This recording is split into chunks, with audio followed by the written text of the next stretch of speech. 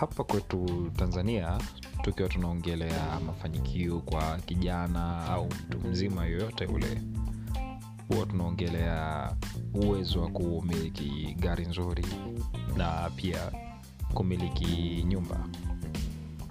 Hayo ndio mafanikio kwa sisi wa Tanzania. Tukiangalia upande wa brand za simu, mafanikio ni kuwa na simu ambayo ni flagship, simu ambayo inakuwa na specs bora, na hata bei yake huwa inakuwa ni bei ambayo iko juu tofauti na zile simu zake nyingine. Kwa sasa hivi Tanzania brands zinazotumika sana kuna Tecno, kuna Infinix, kuna Samsung, kuna iPhone, na nyingine zinazokuja juu ni Xiaomi na Google Pixel phones. Hizo ndizo simu ambazo zinatumika kwa wengi hapa Tanzania. Simu ambazo flagship zake ndizo zinaaminika zaidi, kuna iPhone.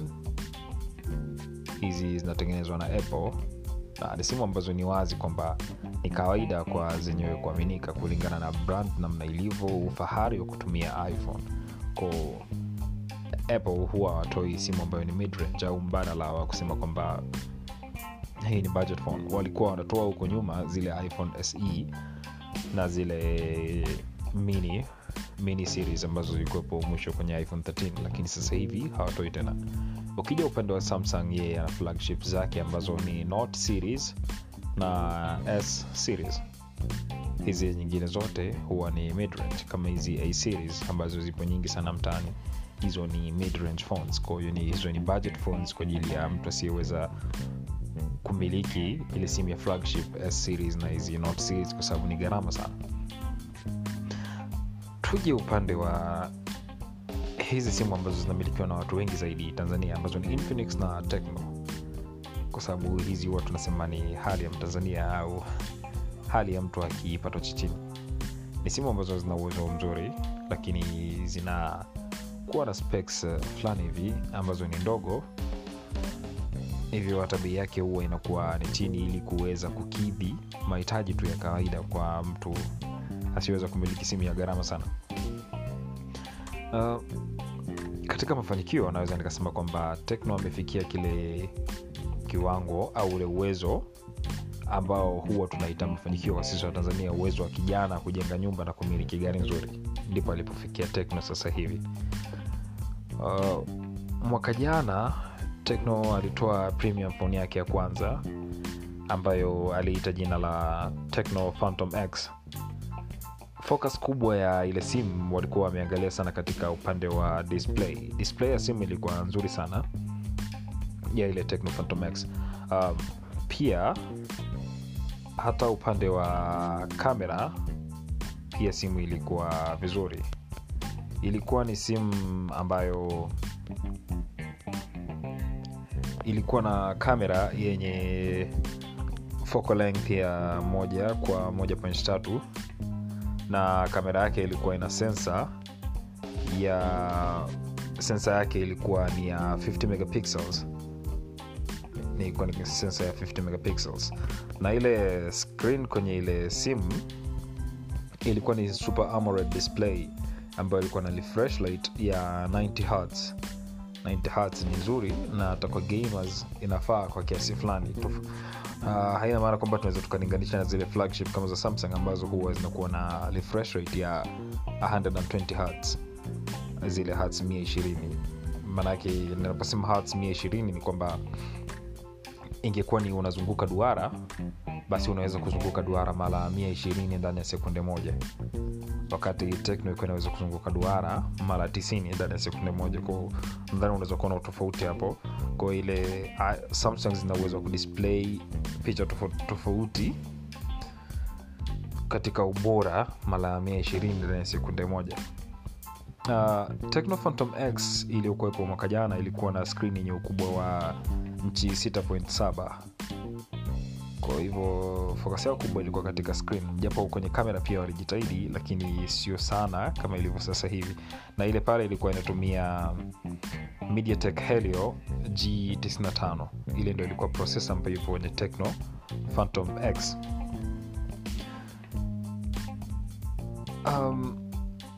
Tecno katika simu zao zote wanatumia hizi processor za MediaTek. Ni processor ambazo kwa miaka mingi hazina sifa ya kuwa processor nzuri, na hata kuna baadhi ya 5G phones zimetumia hii processor, lakini bado hazipo katika ubora wake, kwa sababu ni processor isiyoweza kutumika hata katika flagship phones nyingi hawezi kutumia processor za MediaTek kulingana na uwezo wake kuwa mdogo. Japo ni processor nzuri kwa ajili ya gaming, ila inatumia umeme mwingi sana, ndio maana flagship nyingi hawatumii hizi processor. Sasa hivi Tecno Phantom X2 inakuja kiutofauti. Inataka kama vile Tecno anataka kubadilisha kila kitu kuhusiana na soko lao la simu, wanachotaka kufanya ni kutoa simu yenye specs kubwa, specs za flagship, ila kwa bei nafuu kwa ajili ya kila mtu kuweza kumiliki. Hii Tecno Phantom X2 inakuja na processor ambayo inaitwa Dimensity F9, Dimensity 9000. Ni processor ambayo sio ya mwaka huu, ni processor ya mwaka jana. Ni processor ambayo ilitolewa mwaka 2021. Kwa hivyo tunaweza kusema kwamba imepitwa na wakati, kwa sababu kwenye teknolojia huwa tunahesabu miezi 18 ndipo tunasema kwamba kuna upgrade mpya zinakuwepo. Kwa hiyo ile teknolojia ya miezi 18 iliyopita tayari inakuwa imepitwa na wakati. Kwa hivyo tunaweza kusema ni teknolojia iliyopitwa na wakati, lakini bado inafaa. Nasema inafaa kwa sababu TSMC walipoitengeneza hii processor walitumia node ya 4 nanometer. 4 nanometer ni node ambayo imetumika hata kwenye processor za Apple, ile Bionic A16 imetumia node hii. Pia Snapdragon 8 Plus generation ya kwanza na generation ya pili pia zote zimetumia processor yenye node hiyo.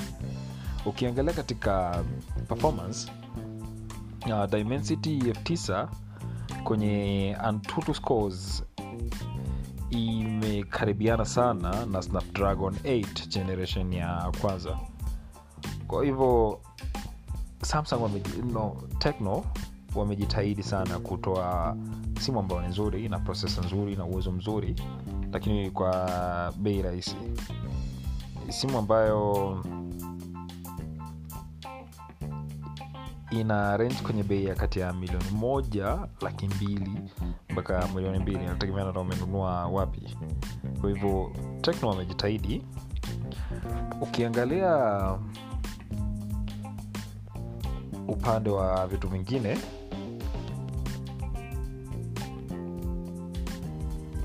tuiangalie Tecno Phantom X2 Pro ambayo inakuja na screen yenye ukubwa inches 6.8, ina kamera yenye megapixel 50, ina RAM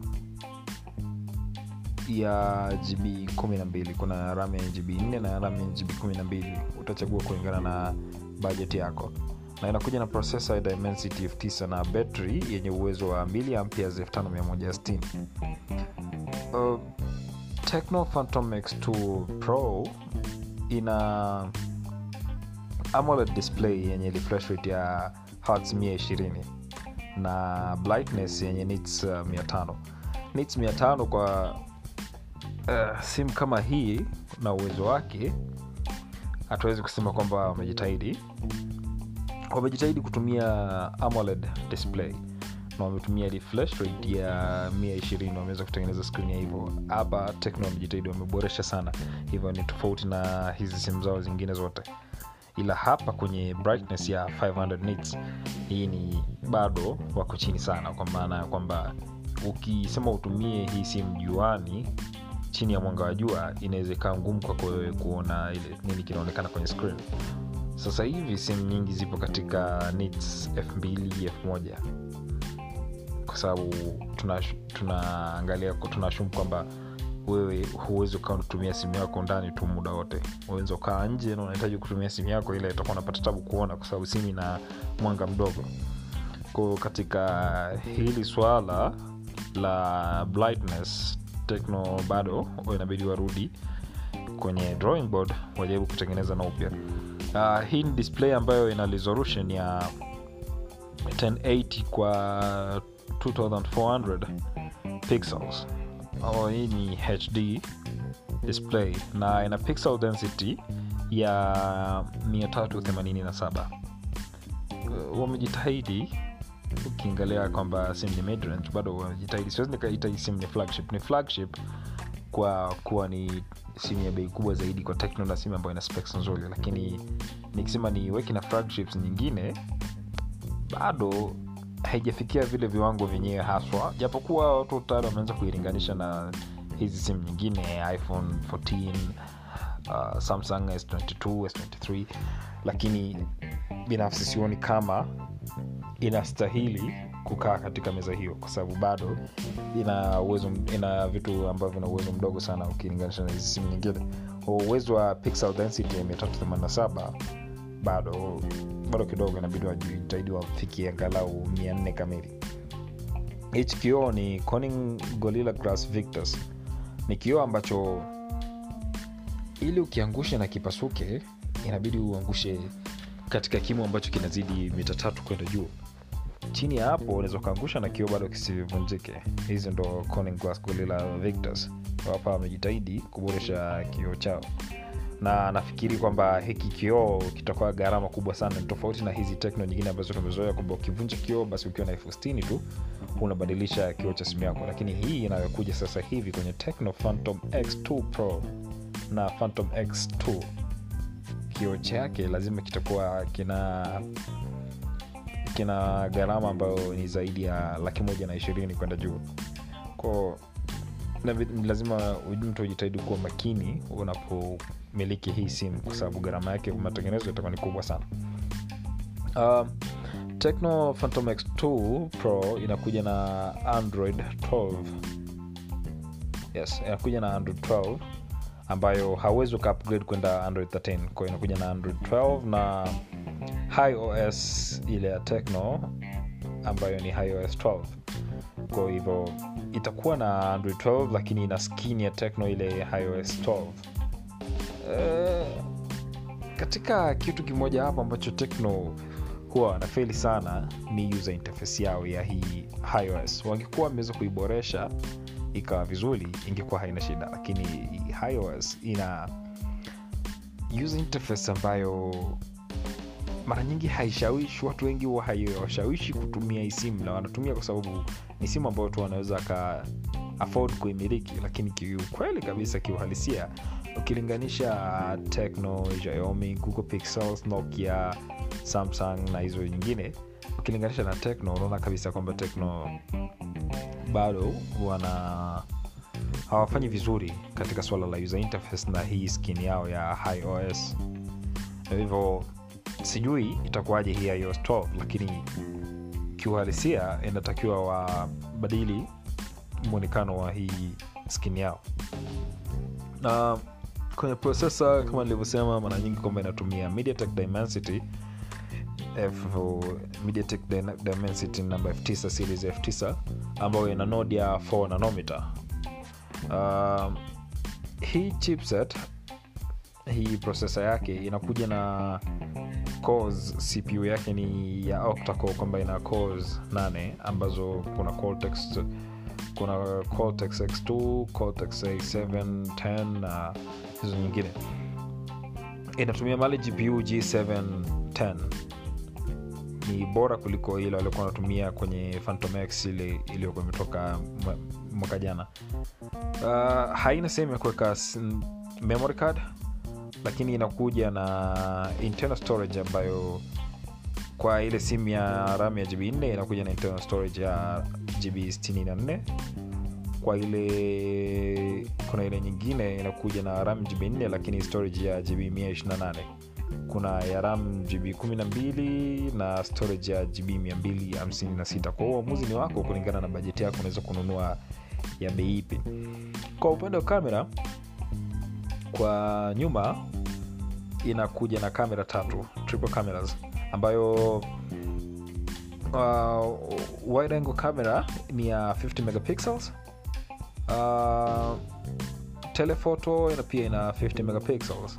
ambayo inakuwa na optical zoom na retractable lens. Hapa ndo sehemu ambayo Tecno wamepatia sana kuweka hizi retractable lens. Ukitumia retractable lens unaweza ukazoom picha na ukapiga picha ikiwa vizuri bila kupoteza ubora wake. Maana yake unachokifanya ni kwamba unafanya optical zoom lakini lens yako pia inasogea, kwa hivyo picha unayopata inakuwa katika ubora, haijafanywa digital zoom kama hizi picha nyingine. Digital zoom inavyofanyika ni kwamba ni sana wewe ukapiga picha kawaida tu bila kuzoom, bila kufanya kitu chochote, kisha ile picha unaizoom pale kwenye simu yako ukiwa umeshaipiga afu una screenshot. Hizo ndio digital zoom zinavyokuwa, lakini optical zoom inakuwa tofauti. Unapozoom na kamera yako ile lens za kwenye kamera zinakuwa zinasogea. Zinaposogea zile inatoa picha yenye ubora. Kwa hiyo ni lens ndio inasogea, ina zoom picha kuisogeza karibu, inakuwa picha katika ubora wake hata uipige katika umbali wote. Yani haijalishi umpiga katika umbali gani, as long as ule umbali upo ndani ya ule umbali ambao ile kamera inaweza zoom kufikia usawa huo. Inaweza ikarekodi video katika 4K, katika quality ya hali ya juu kabisa ambayo ni 4K, na ambayo ukiwa na rekodi katika 4K unaweza kurekodi frames 30 kwa kila sekunde au frames 60 kwa kila sekunde. Ukiwa na rekodi katika quality ya 1080p unaweza kurekodi frames 30 kwa kila sekunde. Hiyo ni katika kurekodi video kwa kutumia hii main camera. Ukija kwenye kamera ya mbele, selfie camera ni kamera moja tu ambayo ina megapixels 32 na ina focal length ya 2.5. Pia mbele, upande wa mbele wa kamera ina flash na nyuma pia ina flash na mbele ina flash. Na mbele unaweza kurekodi video katika ubora wa 1080p kwa frames 30 kwa kila sekunde.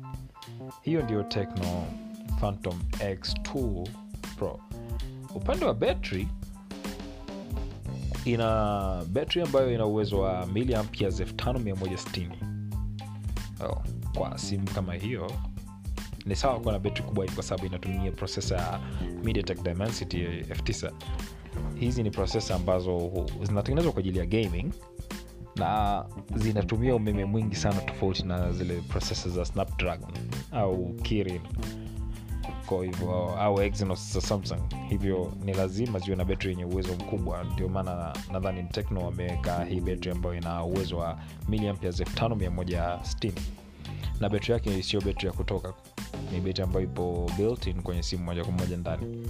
Inakuja na chaji ambayo ile brick inakuwa na uwezo wa watts 45. Ni chaji ya waya, sio wireless. Inakuja na chaji ya waya ambayo ina uwezo wa watts 45.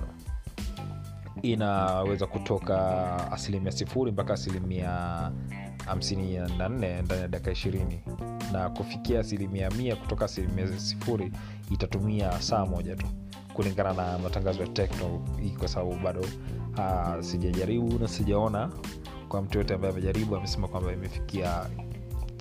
imefikia kweli kiwango hicho. Hivyo kulingana na matangazo yao kwamba ndani ya dakika 60 utatoka 0% mpaka 100%. Vitu vingine, ina sensor, ina fingerprint sensor ambayo iko under display kama hizi za Samsung. Kwa ukiweka tu kidole chako kwenye screen kwa pale mbele, itascan na itatoa password.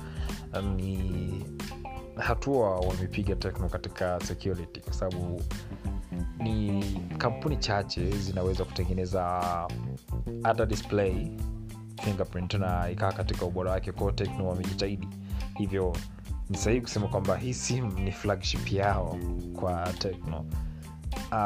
Bado sijataka kuiweka hii simu katika level moja na hizi simu nyingine flagships ambazo ni flagships kweli kama Samsung S series au iPhone 14.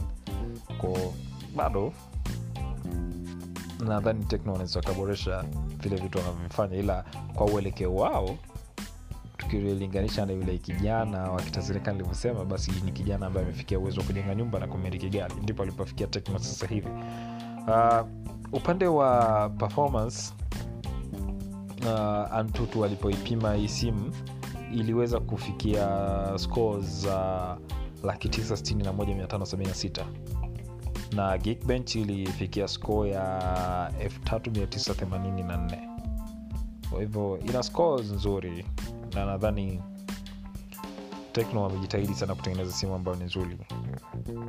Hii Tecno Phantom X2 Pro ni simu ambayo ikibadilishwa jina na tungeita Samsung au tungeita Huawei, basi watu wengi wangekimbilia kuimiliki. Lakini kwa kuwa ina jina la Tecno, watu wengi wana ile imani kwamba anaweza kainunua na ikaja kumfia yeye mwenyewe asiuze, kwa kuwa wengi wanataka kununua simu leo na mwakani au mwezi ujao aweze kuiuza. Hivyo kwa kuwa ina jina la Tecno, watu wanadhani ni simu mbaya. Lakini katika simu bora ambazo zimetoka mwaka huu, nadhani Tecno Phantom X2 ni moja hapo ya hizo simu. Ni moja ya simu bora sana ambazo zimetoka mwaka huu, na tena ni simu ya budget phone. Ni simu ambayo inafaa kumiliki. Unaweza kaimiliki bila shida yoyote na haitakuletea shida yoyote.